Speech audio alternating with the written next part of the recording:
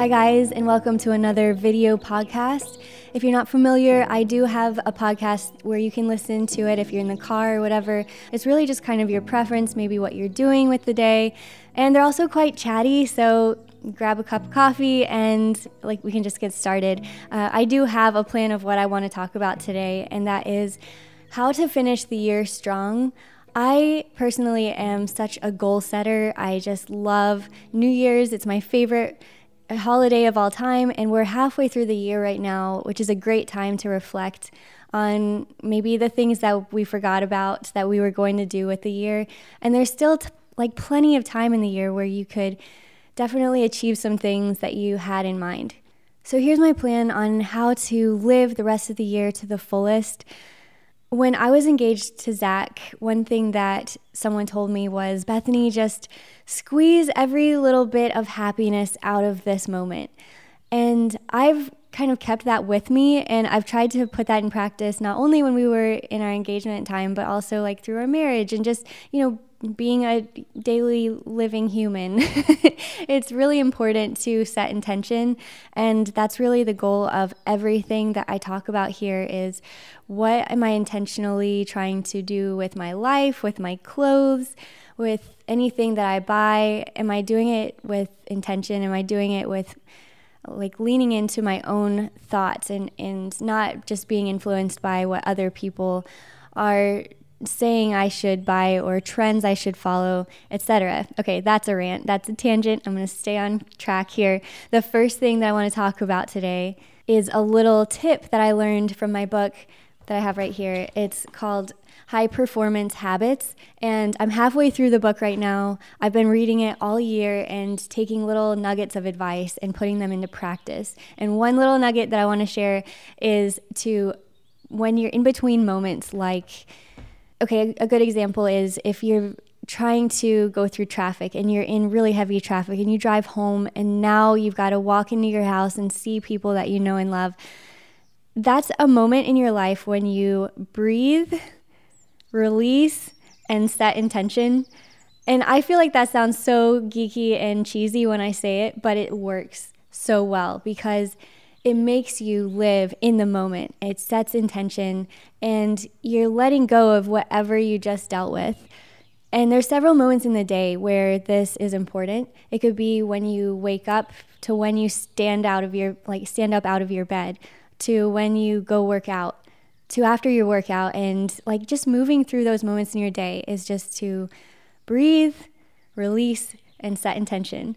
And actually, quite a few of the tips that I want to talk about today are from this book that I'm reading. I feel like I am such a geek when it comes to goal setting. I love New Year's. It's my favorite. But also, I just listen to all sorts of podcasts about goal setting and achieving your dreams and all of these things. I just love to write down my list of goals and not only look at them once a year, but actually break them down into little tiny pieces and put them into practice, and then look back at the end of the year and see how much that I can put together as a paragraph of what I accomplished that year. And that thought of just winning, that winning mindset just puts me in this propeller of trying to win more and achieve more. And it's just something I really love to talk about. I love to do.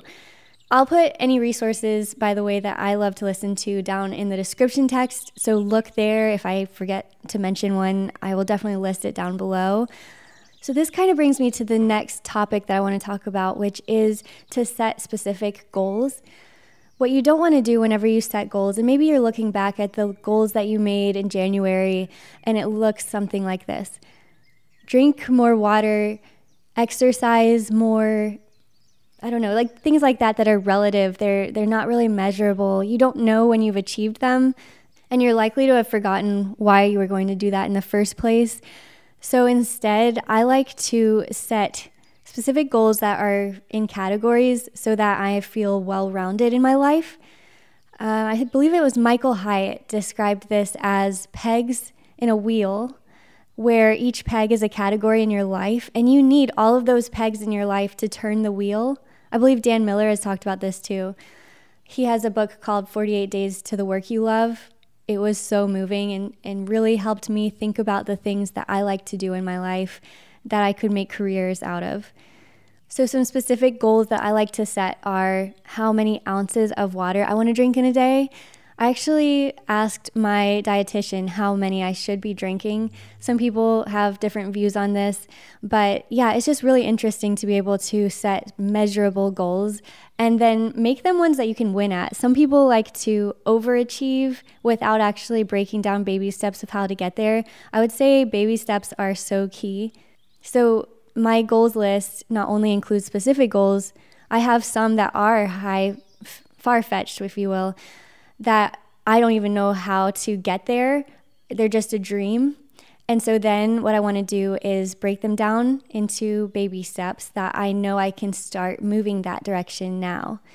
And then I, from there, try to figure out things I could do every day or every week or whatever that could set me on that goal of actually putting it into practice.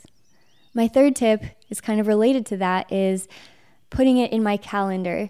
I use my calendar, specifically iCal, for everything. I use it not only like everyone else in the world, like a schedule, but I also use it as a to-do list and a journal. So what I do is I will have my day planned out.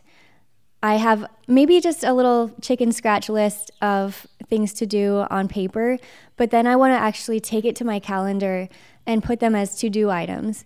The to-do items, I make all day events that I put at the top of my day when I think I can do that. So if tomorrow I think, yes, I can definitely do this item tomorrow, that's going to be in my calendar as an all-day event.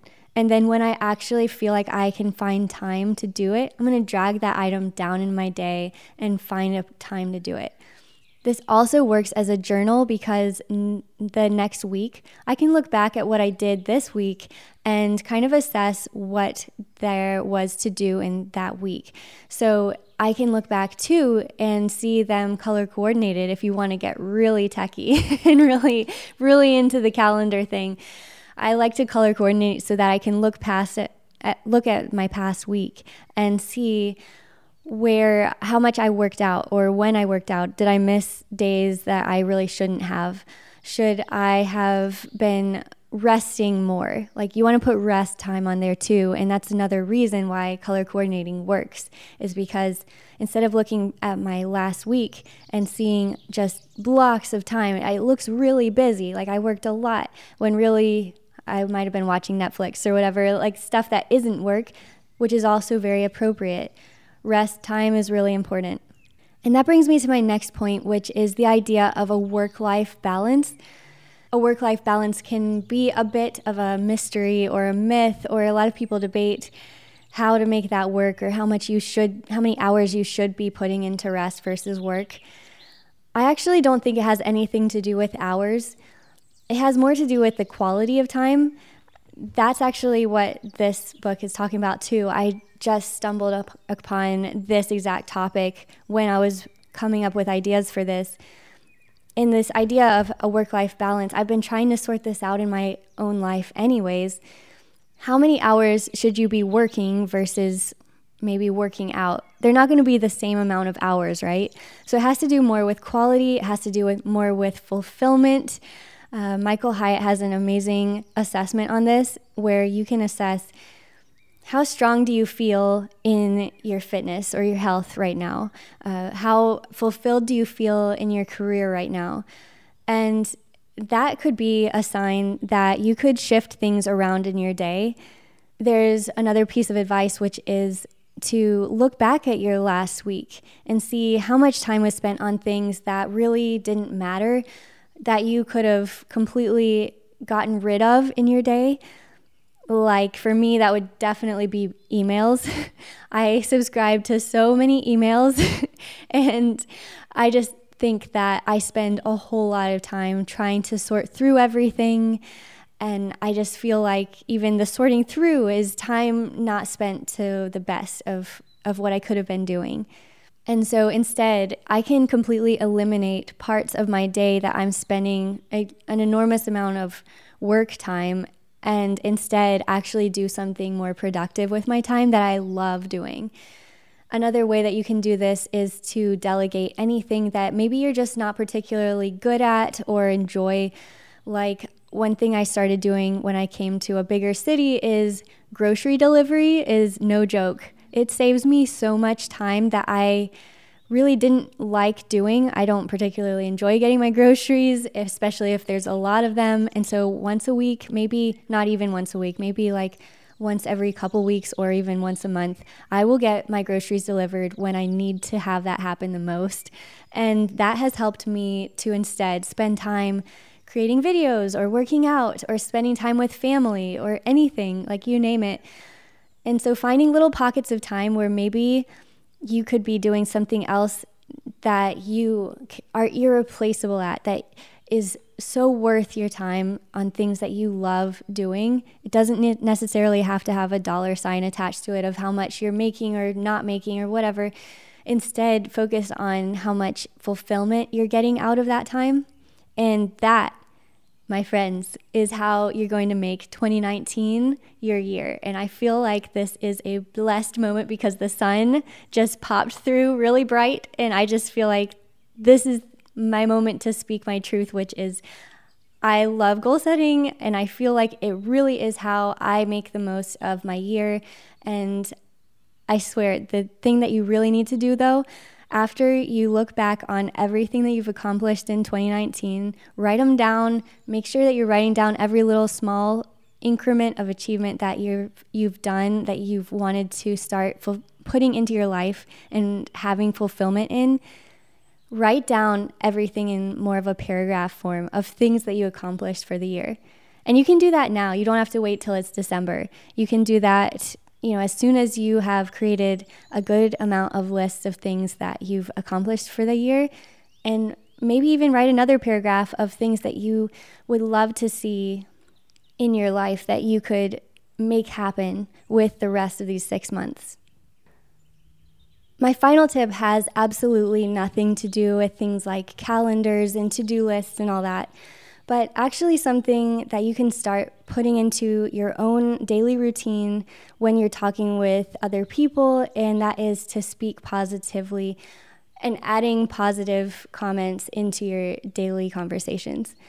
One way that I did this is when I was about 18, I found that I had one absolutely amazing friend that just was like the best friendship that I've ever experienced before.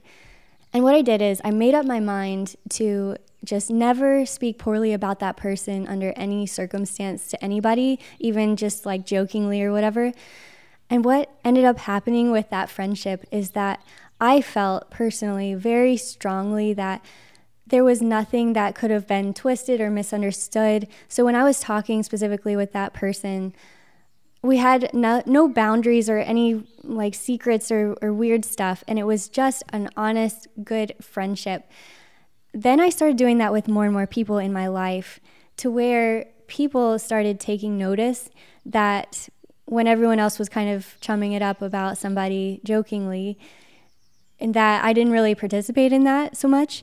And they, in turn, found that they could confide in me about anything, and it would never get out to anybody else. And that had its own ramifications in my life when I would just try to be a more positive person, when I would try to think positively about other people. That's not to say that you can't completely get rid of negative people in your life. Like there's times when they're, family or coworkers or whatever it is, sometimes you just got to work together. But the more that you make conversations positive, or if there is drama, just go like a gray rock method is what I've heard it described as, meaning if people try to cause drama, just be like, oh yeah, okay. Like just be completely boring to where they're not going to try to make you participate in drama. And just having more of a positive aspect about other people, like a positive insight or viewpoint about other people, has really helped me not only in career, but in friendships, and just my own confidence of knowing that other people aren't going to get the wrong impression about something that I said. And hopefully in 6 months' time, that piece of advice helps you look back at your year and looking at the absolutely amazing aspects of other people, because very few people on this earth, if anybody, is perfectly good or perfectly bad. Like, we all have redeeming qualities. And so just being more positive about other people can be a really impactful thing. And in a nutshell, those are my tips for how to make the most out of your year. I hope that this is inspiring. I will definitely link you guys down below in the description text where you can find all the people that I listen to for podcasts and the books I read regarding goal setting and just having a more fulfilling everyday life. And hopefully this was helpful. If it was, be sure to like it and share it, and I'll see you guys next time.